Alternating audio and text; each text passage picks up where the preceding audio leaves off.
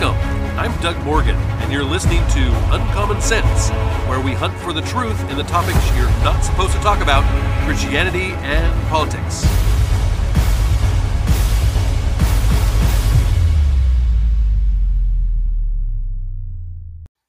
On Monday's podcast, you heard the beginning of our interview with Andrei Ivanov, the founder and leader of Flash Love and Spartan Challenge. He leads young men from ages 13 to 21 through an intense time of training on how to be a godly man. As promised, here is part 2 of that interview. What kind of effects have you seen on these young men? I mean, maybe there's a story, whatever, I don't know. But what kind of things do you see? I love it when I'm teaching someone something and you can just, like you said, you can see it click. You can see it just you can see it in their eyes almost, of when they actually get it. What kind of effect are you seeing on these young men?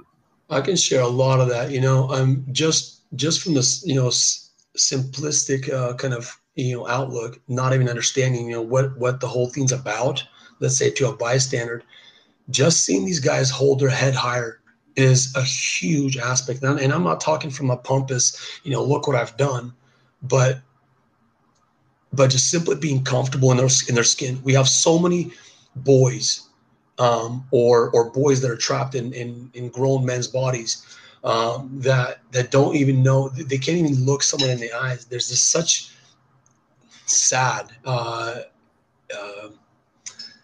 stance or posture about people in our society, and so some of the effects, in the main one that I would say is simply just having the self-respect. I mean, I'll just give you another example here. We just got back from this trip, and while we were on this national mission, we visited a church. It was out in Florida. It was one of our rest stops that we made after hitting the two large towns that we were working in. And so we hit this little church out in Destin, and it was an outdoor church, kind of like this in this amphitheater kind of area. And so these elderly ladies were greeting our boys. They didn't know because they were sitting in two different areas initially. Mm-hmm. And so these elderly ladies came up to our boys and shook their hand. Came up to them and greeted them, said, "Thank you so much for visiting us," and so on. And I'm hearing this secondhand from one of our guys. And so she came to them, to the two first that were sitting a little bit separate, and then came, to the other group, to the main group that was there. There was 9 of us that were traveling. And she said, "Oh my gosh, like I'm just so happy to see that when I approach youth, those," and she mentioned, to those 2 boys that she just spoke with, our junior guys. She says, "They looked me in the eyes and they honored me with their conversation, just simply just holding that eye contact." I mean, I'll give you that one. But I can give you another one, where we have boys who are selling their video game consoles, where they used to mock maybe some of our leaders because their brother, the brother, an older brother or younger brother joined first, and he would be mocked by his siblings or maybe by some friends. The next thing you know is he's now recruited and going through, and he's now letting go of his, foolish, kind of ignorant ways, and he's saying, "You know what, I want to become better." And so that's one of those, or the third example that I was able to bring up, and there's more about the change that begins to happen in their lives, is taking ownership. We teach them what it means to have authority, and it has nothing to do with controlling someone. We teach our young men that authority comes from taking responsibility for oneself and those around him. That's just so good. It's just so good. Tell us more about how you recruit these guys and how young men can get involved. I mean, is it a situation where, I've heard that men will join a gang, let's say, for the camaraderie of it, and they stay in a gang because of the camaraderie of it. Is that what initially gets people involved, even here, in the fact that, hey, you could be a part of something greater than yourself, and wow, there's this camaraderie about these guys, or tell us more about that. So the short answer is yes, the camaraderie is definitely huge. Quite a few people ask me this question: how do you recruit? these guys because our growth is exponential. And I'm gonna say a couple of shocking, numbers right now that you may not believe, nor many of your listeners. The recruitment, like it's over. Like what has happened and what is happening right now, it's over. And who is it over for? I'm talking to the wicked, crooked people in our communities and across our nation. It is over. Because we are prepared to raise up a battalion, which is 800 men in the next year. We are prepared to raise up 12,500 young men across our Portland metropolitan area. Because the recruitment is not happening from Andre. The recruitment is happening through the youth because they feel something. They see something. They begin to have hope in their hearts. And the biggest change, I don't have the plan of sustaining that kind of number. And I have an idea of how it could happen. Meaning we have the rollouts, the progression structure, but I'm talking about, I don't have the funding. I don't have all of the staff. I know we'll get there. But what is happening right now and the fire that has caught in these young men's hearts. So when it comes to this wicked agenda, that these schools are pushing and completely demoralizing our boys to, I don't need to go into the details of just what happens in our high schools. Most parents know, at least some. You watch some YouTube videos or whatever that you see, and you see the perversion and destruction, and they don't want they hate to see themselves that way. So when they hear about these young men who are taken into these levels, who are running the first half marathons when they've never ran before, there's something real that's happening. So that's the fire that's catching, and they don't even know the depth of the good that is coming out of this, and we'll go into that later. Yeah, that's great. Let me ask you a little bit more to go into depth about what you were just talking about, as far as there being like outside influences that may distract these guys. Do you see a lot of that? There's definitely that. We are fighting. It's a spiritual warfare. Anyone that is in tune with that understands that's the real battle, right? But the gaming industry is, just straight up, I'm going to call it for what it is. It's demonic. It has, and I know, for those that play good video games, play them. Like, I know there's games like SimCity and some kind of self-development and things like that. I know that there's good games, but I know the gaming industry is pumping so much money, and there's so much wickedness that is coming through those channels. It can be taken over, by the way, and it should get taken over by good people. And I know that the time is coming to when that may happen. But the gaming industry alone it's become such a dependency, with our youth, and so much breakdown is happening because their just mind is completely engulfed in that, to where parents lose, any sense of control and touch with the child, and even more so, the spiritual community, whether it's the church or other. Yeah. So you said a little bit earlier that each team concentrates on local, like a district and a regional neighborhood, and even nationally. So how do these areas receive help? Tell us a little more, maybe even about, as these guys get out on into the mission field, as you call it, what happens there? Okay, so your question, if I may rephrase it just for myself, what are the steps that begin to happen once they get into the teams and the engage in the local missions? Is that your question? Right. Yes. Okay. So yeah. So post graduation, they get their rank. They get assigned their team. The leadership is now set in place, because and the thing is, there's something different that happens locally than it does regionally, just because we have much more manpower and much more structure to be able to support something like that on a local level, as opposed to going out regionally where we have maybe one team of 4 or 10. So on a local level, what we have is that they're working in the smallest unit is a team of 4, sometimes 5. young men. So they have a team leader, and the team leader will often have a team trainer assistant with him, depending on that progression. And then most junior members call it the team member. So the team member typically is either like a 13-year-old, a 12-year-old who isn't quite there to carry that leadership role. Or just scored, very, very low, coming out of that Spartan challenge. And so he is just where he is as his progression begins or continues rather. So once they're now in teams, we have our entire county.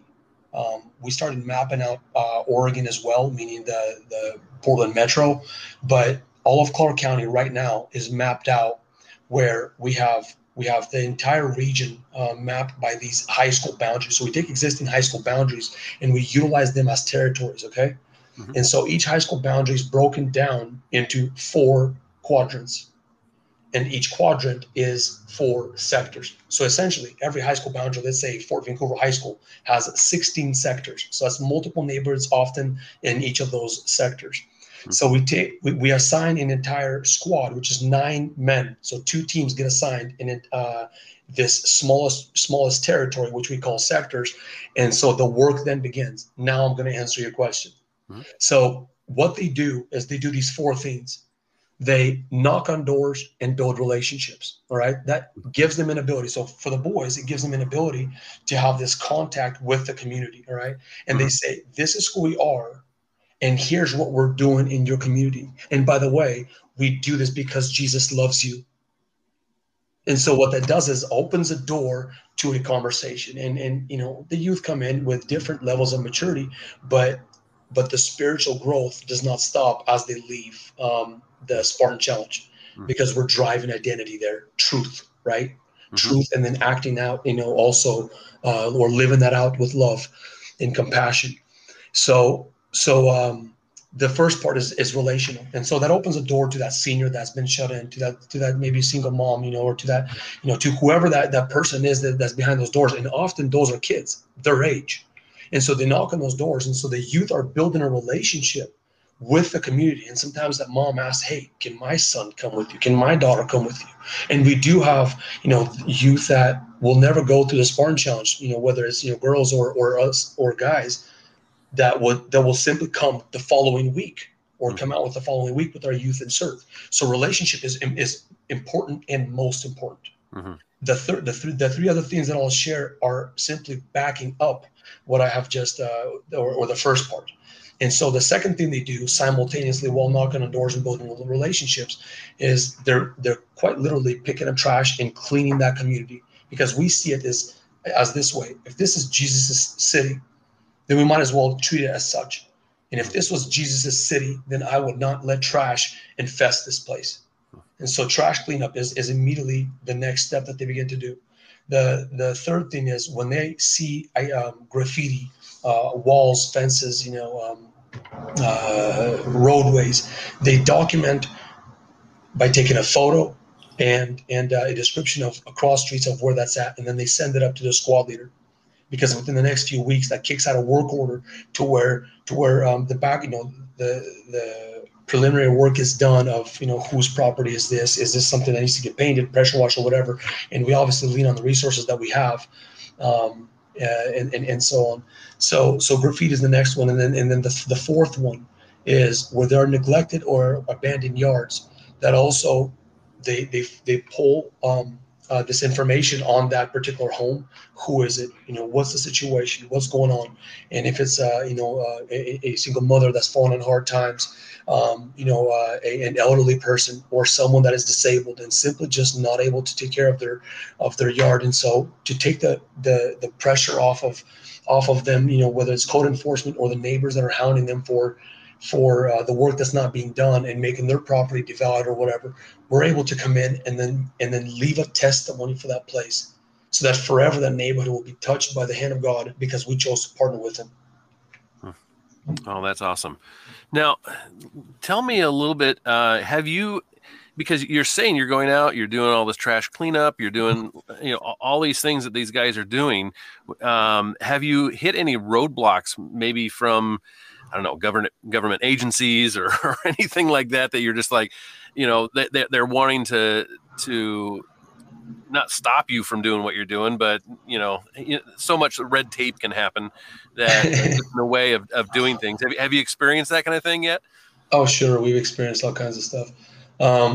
Let me just put it this way. This may not be a diplomatic, diplomatically correct answer, but I'm going to say it this way. I ask less questions. And so, because when you ask a lot of questions, they give you a lot of answers. And typically when an official gives you an answer, they're answering you from a place of fear, meaning protecting themselves, because everything they say could be held, they could be held accountable for. Right. So sometimes you just have to ask less questions and just do the right thing because it's the right thing. And some people think that's crazy. I think it's right because if whatever system used to work, I'm looking at the streets, I'm looking at the highways, it's not working. So I, as a citizen, just need to do the right thing. So that's my short answer for your good question. That's okay. So you had said that there's some really neat things, new things that are happening within the Spartan Challenge. Maybe you can go into even more on that. Mm-hmm.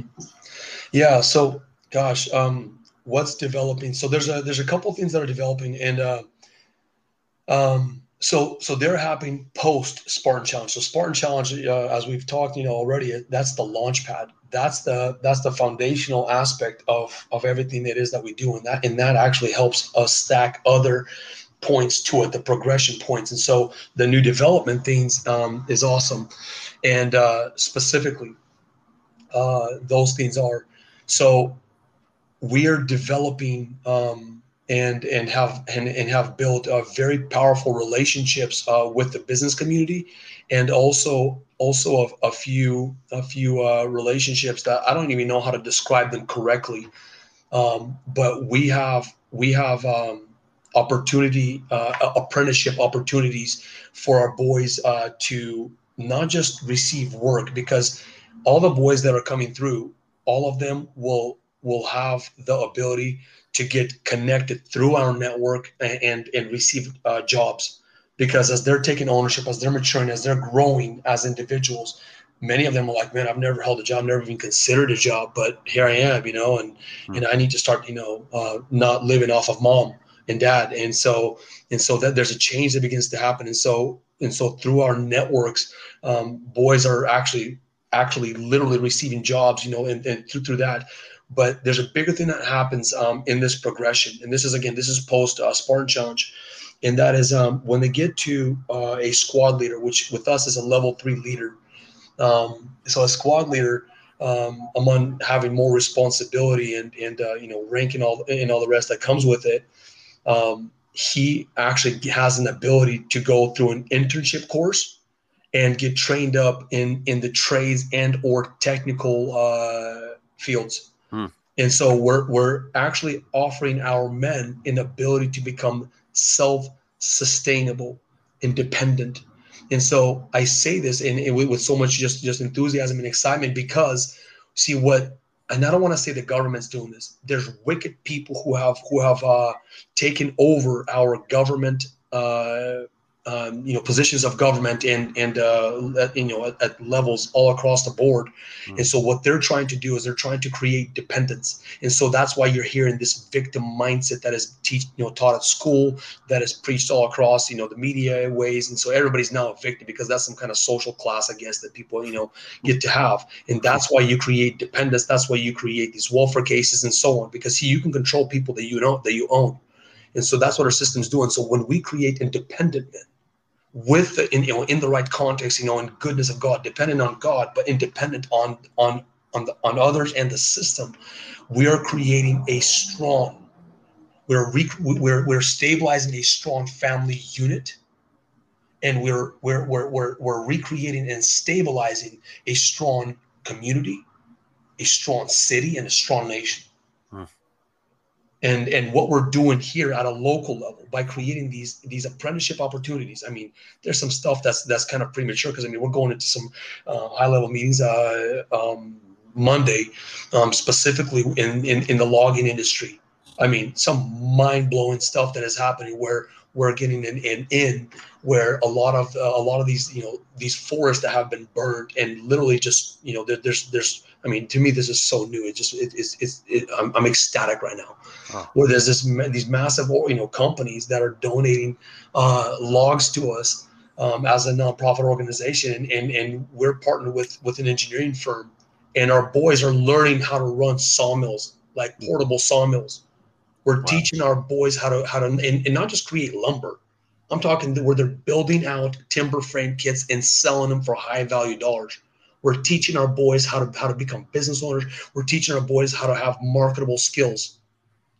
The change in America has come, Doug. There's something huge, and that's just one example. I can go on for a while telling you about what is happening across the board, from godly business owners who are stepping up and saying, hey, I will take on X amount of apprentices. I will take on this many, in all these different fields, high tech, low tech, and in the trades. And so we're giving our boys an ability to avoid going to college, for these expensive basket weaving degrees, and actually take on something beautiful that they can work with their hands in a short amount of time and not walk out with a $90,000 debt and no marketable, degree to do anything with. Wow. That is so exciting. Oh man, I wish we had even more time. I will definitely want to interview you again in the future and see what has taken place. Obviously, there's some really neat things that are just beginning to happen now, and I cannot wait to see how that blossoms. What if somebody wants to get involved in the Spartan Challenge? How would they do that? Okay. Yeah. So getting involved in the Spartan Challenge. So right now, I guess by that time, the best approach would be to go through our website, flashlove.org would be one. And there's a volunteer option where we're actually modifying specifically for the Spartan Challenge youth. And so that's one way. Another way would be to go through our Instagram, flash_love Instagram page, and they direct message on that. That's a way to to be able to get processed, because that just gets channeled to our admin gal Sarah, and or through Facebook. But the website long term and within the next few weeks is going to be probably the best route to go, because it's going to be a lot more systematic. There's going to be a lot more details on that than anywhere else. We will have to pause the interview one last time right here.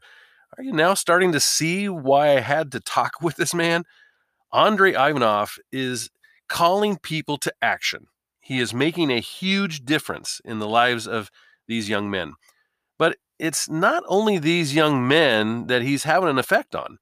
As you know, many of our major cities, with the Pacific Northwest definitely no exception, have terrible liberal leaders that are crushing the hope and character of their cities. Homelessness, drug use, and graffiti everywhere. But instead of just complaining about it, Andrei is doing something about it. And if you would like to help, you can contact him at flashlove.org, on Instagram at flash_love, or on their Facebook page. Or you can even email Andrei at andre.ivanov, that's ANDREY Ivanov, IVANOV 6784 at gmail.com. Come back Friday to hear the conclusion of our interview with Andrei Ivanov. Thank you for listening. This podcast is a production of Morganite Communications.